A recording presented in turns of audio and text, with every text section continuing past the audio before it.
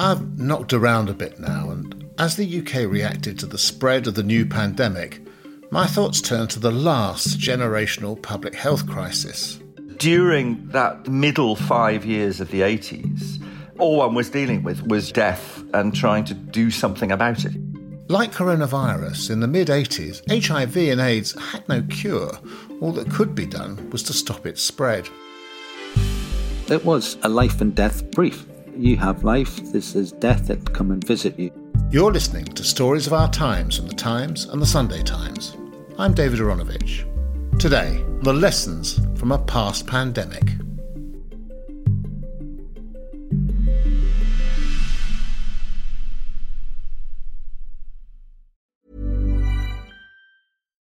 Your History is a new podcast brought to you from The Times, and it brings together the real-life stories from our obituaries desk, which have been published for over a century. In this brand new show, we build on this legacy and explore the endlessly fascinating lives who have enriched and informed our own. Join me and our sponsor, Ancestry, as we journey through your history.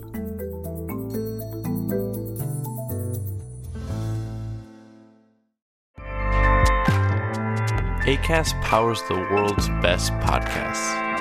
Here's a show that we recommend. Hi, I'm Jessie Cruikshank. Jessie Cruikshank. I host the #1 comedy podcast called Phone a Friend. Girl, let's phone a friend. Not only do I break down the biggest stories in pop culture with guests like Dan Levy and members of NSYNC, I do it with my own personal boy band singing jingles throughout. Because it's my show. It's your show, girl. New episodes of Phone a Friend. Yeah. Drop Thursdays wherever you get your podcasts. So work it, girl, yeah, work it. Okay, that's enough. Acast helps creators launch, grow, and monetize their podcasts everywhere. Acast.com.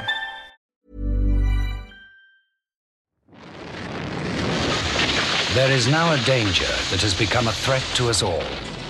In the 1980s, I was a young television journalist, and the message from the government couldn't have been clearer. It is a deadly disease and there is no known cure. A series of ads played on national television, on billboards and hoardings, and this one stood out. So far it's been confined to small groups, but it's spreading. So protect yourself. There's a volcano, and in the wake of its eruption, a mighty hand chisels a message on a dark slate monolith. It could be a gravestone. A voice, known in almost every household, imparts the news of a deadly disease. If you ignore AIDS, it could be the death of you. So don't die of ignorance. If you ignore AIDS, it could be the death of you. So don't die of ignorance. The ad finished with a plea to read the information leaflet the government was sending to every house in the country. By then, I knew people who'd died of AIDS, but many others didn't, and I saw people being shocked out of their complacency. Hi, I'm Nam. I'm a GP and a clinical lead for the NHS website. The NHS website has advice on how long to stay at home and what to do if you live with a vulnerable person. If you have these symptoms, stay at home for 7 days. A high temperature, you feel hot to touch on your chest or back. I urge you, at this moment of national emergency, to stay at home, protect our NHS, and save lives. On Monday, weeks into the coronavirus outbreak, Boris Johnson gave the nation its starkest health warning since the 80s. But the government's messages about coronavirus haven't always been so clear. Should we be practising social distancing or staying at home? Can you be socially distant in a park or a supermarket? After what feels like a month of prevarication, now we do have a clear message: stay at home. But the question is this: will the country listen? Are we scared enough? Is this warning dire enough, visceral enough for us to put our normal lives on a pause and save others from the consequence of the virus? My name is Malcolm Gaskin.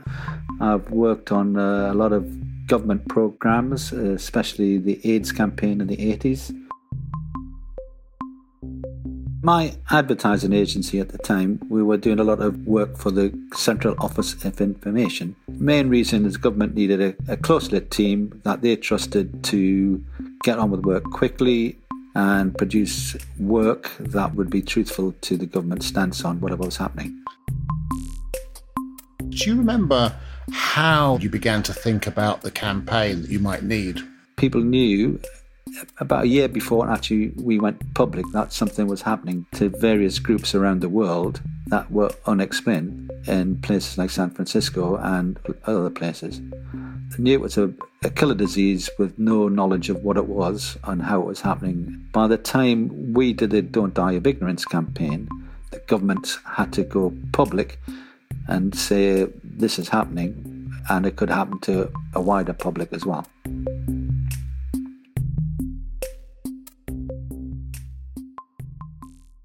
The thing about us gays is all we've got politically or socially is visibility. So one of the interesting things about lifting illegality is that you are literally able to be visible. Simon Fanshawe is one of the founders of the charity Stonewall. He lived through the AIDS crisis of the 1980s after coming out in the late 70s. So what you find between sort of 67 really and up to the early 80s, that 15-year period, one of the things is the development of the various different kinds of networks. So all the gay rambling clubs and lesbian and gay switchboard and, all that kind of stuff. Do you remember how AIDS first made itself impinged upon your consciousness? I absolutely remember the day I was madly in love with an absolutely adorable straight man who was, he was sort of in love with me, I think, in some way. It was a real bromance, He was a scientist, and I went round one day for supper, and he met me at the door, and he looked absolutely shocked. And I barely crossed the threshold when he told me that he'd read this article in The New Scientist about this thing called GRID, it was called. Gay-Related Immune Deficiency was the acronym at that point. Wow. And it was a gay cancer, was sort of that was the sort of terminology. One's reaction is a combination of denial and terror, really. The idea that a disease would target a particular group of people seemed kind of incredible and frightening. I mean, that was probably 82, 83, I suspect. So during that middle 5 years of the 80s, all one was dealing with was death and trying to do something about it. And then, of course, there was contradictory advice constantly about forms of sex, was oral sex, risky, et cetera, et cetera, et cetera. And, these were debates one had to have with people.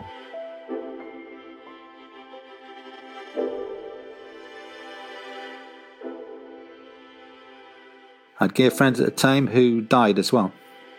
And in their community, they didn't know what was going on. And it was quite a topic of conversation around the bars and clubs. People were scared, bewildered, panicking, but they weren't changing what they were up to because they didn't know what to change to. I mentioned the discussions about particular sexual activities and whether or not they were risky. As it happened, I wasn't particularly involved in sexual activity that was deemed high risk, but I was scared. What did you think about the level of, if you like, public conversation before your campaign was commissioned and started? It was debilitating for victims who happened to be gay that the public knew. There was a lot of public voyeurism about who's going to be the next person. Is this a way you can identify people? All the people who are losing weight, who are flamboyant, have they got it? It was only when the government and our government and other governments decided to say it's a disease that it could be you, it could be your son, your daughter, your baby. And the original prurience was squashed by a very heavy hand, but needed government public information. Well, I don't think that the stigma around AIDS has ever really left gay men. There's still an idea that it was started by us. It was our fault. Whoever else got it, we started it. How did you go about deciding how to pitch the message? Because those of us who were around at the time remember it as being possibly the most in-your-face, clear public health information campaign of our lifetimes. Well, it was a life and death brief. You have life, this is death, it'll come and visit you unless you take precautions, and there's no escaping it. It's all encompassing. And unlike coronavirus now, it was complacency with the general public, and we had to be as big and as strong and as scary to grab people's attention. At the moment, coronavirus, people have got the attention, but they're maybe confused or bewildered by what to do. You had to get people to change their behaviour. What did you tell people to do? Be armed with the only sword of strength they could have, and that was information. The idea was that this was the tip of something much, much bigger, and that there may only be a few people, but actually this was a threat to everybody. And in a peculiar way, I suppose that was, I was going to say comforting. I know it's an odd thing to say, but it was the government is taking this seriously. And that actually sort of was the moment when it began to matter. What about the John Hurt voice and the slogan, "Don't die of ignorance"? They're incredibly powerful. Well, don't die of ignorance. I mean, it seems to me to be something that everybody should have on a sampler and hung in their kitchen. You know, this is a good thing, you know? And it was powerful. And of course, then when people in your family were affected or whatever, it meant that you had some idea of what this was about. Did you feel that the advice that was contained in the leaflets, not so much in the TV campaign, was clear enough about what people should do? There was quite a lot of advice that came to the gay community, which was extremely explicit.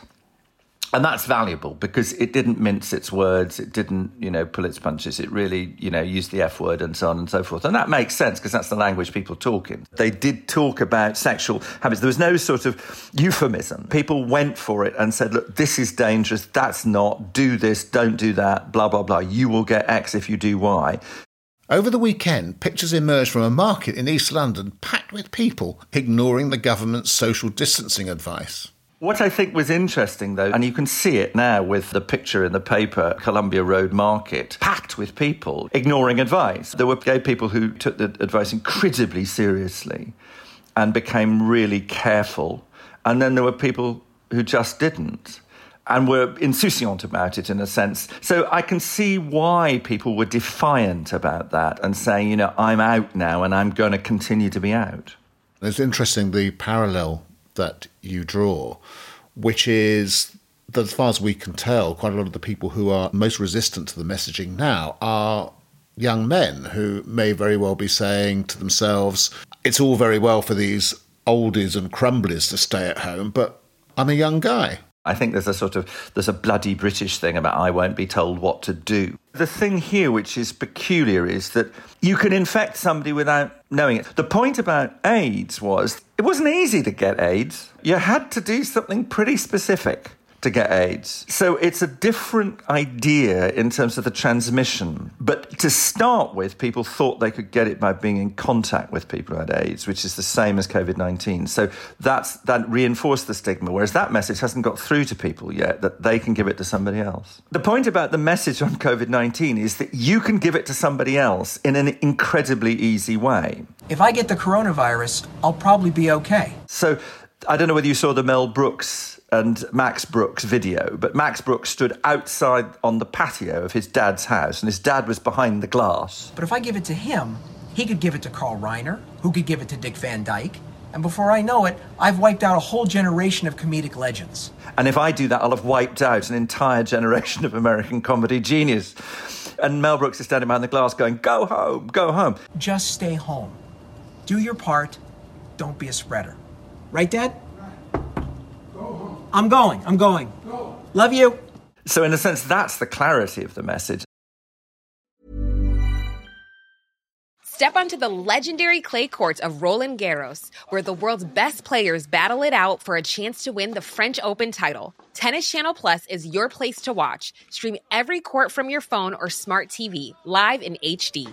Don't miss a moment with daily live coverage and match replays on demand, beginning Monday, May 20th. Be there for all the unforgettable moments. Stream now with Tennis Channel Plus. This podcast is brought to you by eHarmony, the dating app to find someone you can be yourself with. Why doesn't eHarmony allow copy and paste in first messages? Because you are unique, and your conversations should reflect that. eHarmony wants you to find someone who will get you. How are you going to know who gets you? If people send you the same generic conversation starters, they message everyone else. Conversations that actually help you get to know each other. Imagine that. Get who gets you on eHarmony. Sign up today. It's that time of the year. Your vacation is coming up. You can already hear the beach waves, feel the warm breeze, relax, and think about work. You really, really want it all to work out while you're away. Monday.com gives you and the team that peace of mind. When all work is on one platform and everyone's in sync, things just flow. Wherever you are, tap the banner to go to Monday.com.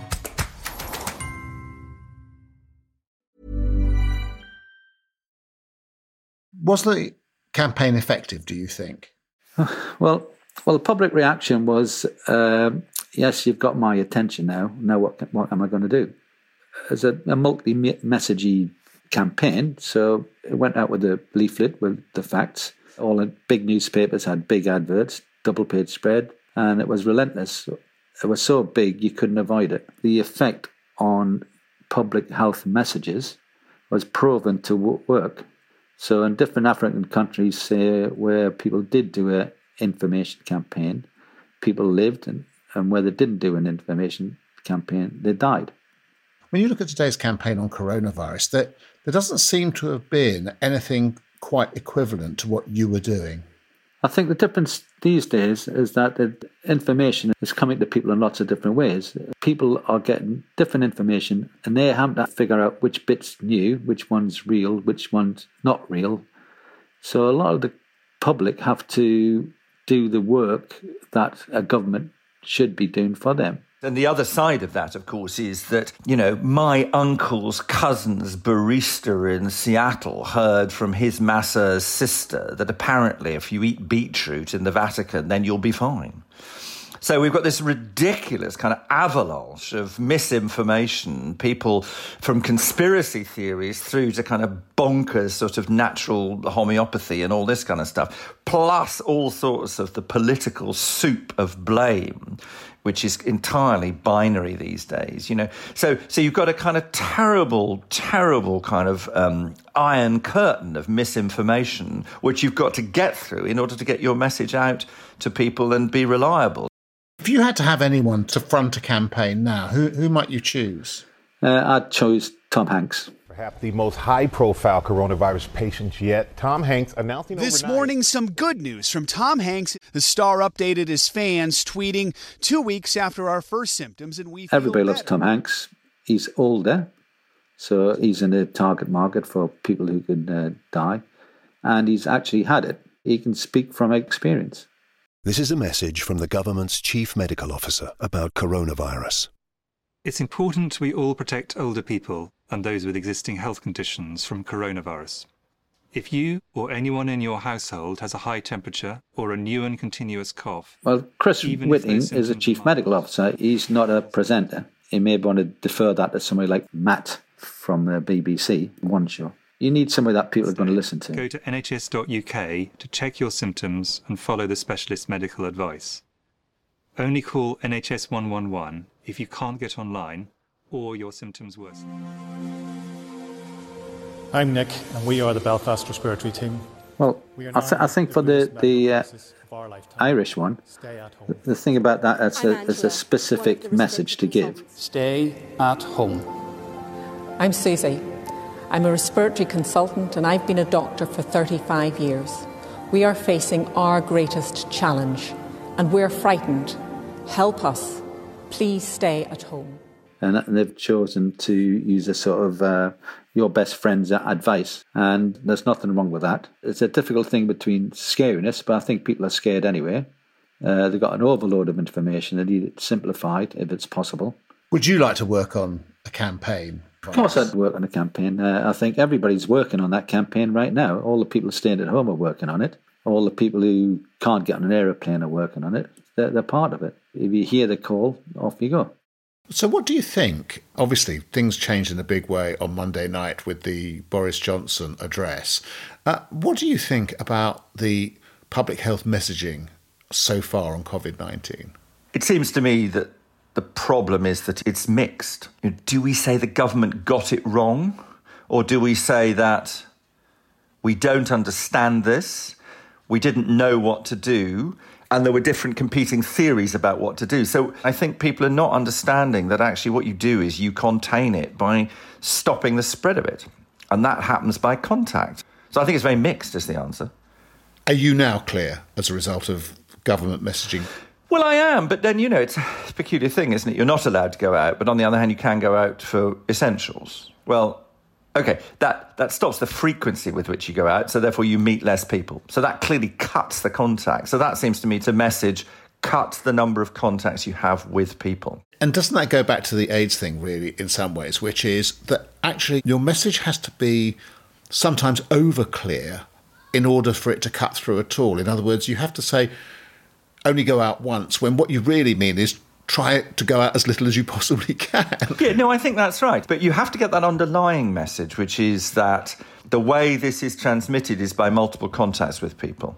And people haven't got that. I mean, I went to the supermarket yesterday to get some eggs and whatever, and people were doing two things. They're piling their trolleys high, and I was standing back before I went to a shelf or whatever while somebody was at the shelf, and this woman looked at me like I was completely mad. And I said, well, don't worry, I'm just waiting until you finish. And you could see her thinking, what? And I didn't bother to explain. But that idea that you should stand apart from people still haven't internalised that. But the other thing that's important, too, is going back to the AIDS thing, was how important Lady Diana was in this. The Broderick ward of the Middlesex Hospital is the only specially designed AIDS ward in Britain. She met the staff and the 9 patients and shook hands with them all.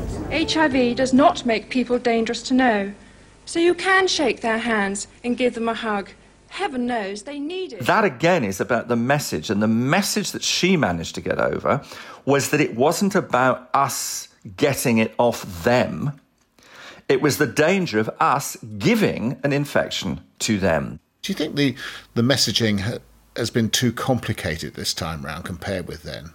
Well, there's 2 levels of complication, aren't there? One is that the message has actually changed. So there hasn't been a single consistent message since, I don't know when COVID-19 started in China, but are we talking probably 6, 7, 8 weeks ago, 2 months ago, something like that? So there has not been a consistency of message in the UK that said, right, this is coming, this is what we've got to do. But the other thing is that then at each point, the messaging hasn't been simple enough. So it seems to me the key message to get over is that contact with other people is dangerous for them. So you could infect them.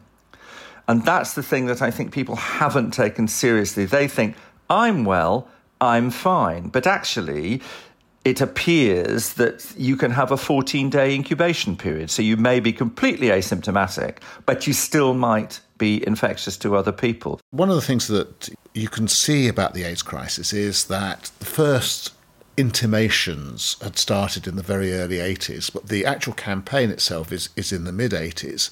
And the science and the understanding moved slowly towards a better understanding before they did that campaign.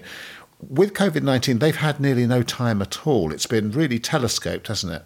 So in some senses, I'm not surprised the messaging has been such a whirligig, because actually every day there's new information and there's not the time to absorb it, process it and filter it into a single message. I think there are 2 things about that. One is that the science actually moved incredibly fast in relation to AIDS.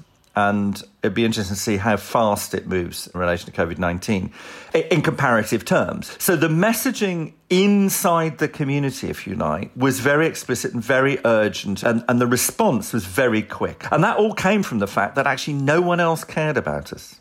And it was the pressure from that expertise and campaigning and the reality of the deaths that then eventually provoked that national campaign. Whereas here, you're right, it's a very much shorter thing. But I mean, that's also to do with the foreshortening of the news cycle, the communication cycle of social media and so on and so forth. There's one final question I'd like to ask. You can argue that AIDS was the last great pandemic until this one. It's hard to make a comparison, but do you feel, in a few months' time, we will be through this, we'll have learned something from it, we can be better as a result of it? I don't feel a sense of hopelessness. Or are you feeling rather wretched about it? I'm feeling a sense of hope. I felt a sense of hope, actually, all the way through the AIDS pandemic, because what has been remarkable was the extraordinary maturity of the response. Because people did tackle it. You know, it's still a pandemic in the world, but there are massive amounts of effort to try and tackle it. And so I feel in the same way that this will change us quite fundamentally, I think. Many of us are living 24/7 with our partners or our families. And actually, we don't normally do that. We're living together in ways that we're not used to, and that will do interesting things to our lives. You've been listening to Stories of Our Times with me, David Aaronovitch, and my guests, advertising designer Malcolm Gaskin and Stonewall founder Simon Fanshawe. The producers were James Shield, Edward Drummond and Elizabeth Nakano. The executive producer is Leo Hornack and the deputy executive producer is Poppy Damon. Sound design was by Carla Patella, music by Breakmaster Cylinder. And if you liked what you heard, please leave us a review. You can subscribe for free. We're available on Apple Podcasts, Spotify, Acast and more. In these uncertain times, you can access analysis, opinion and advice from the experts every day with the digital subscription to The Times and The Sunday Times. Visit thetimes.co.uk/subscribe today to find out more. See you next time.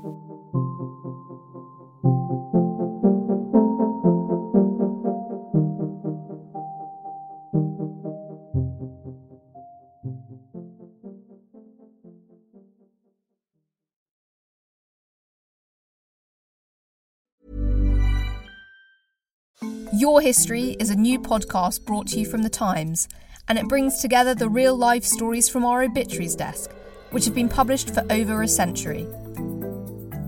In this brand new show, we build on this legacy and explore the endlessly fascinating lives who have enriched and informed our own. Join me and our sponsor, Ancestry, as we journey through your history.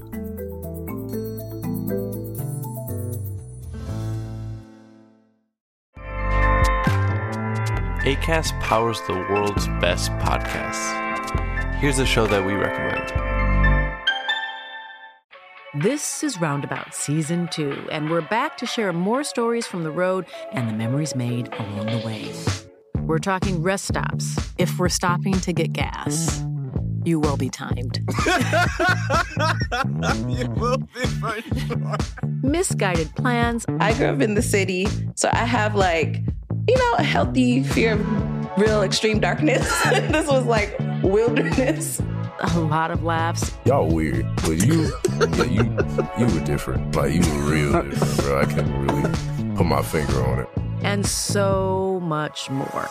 Just goes to show that unexpected things sometimes are the best when it comes to a road trip. Roundabout Season 2, presented by Nissan, is live now with new episodes rolling out every Thursday. Listen and subscribe wherever you get your podcasts.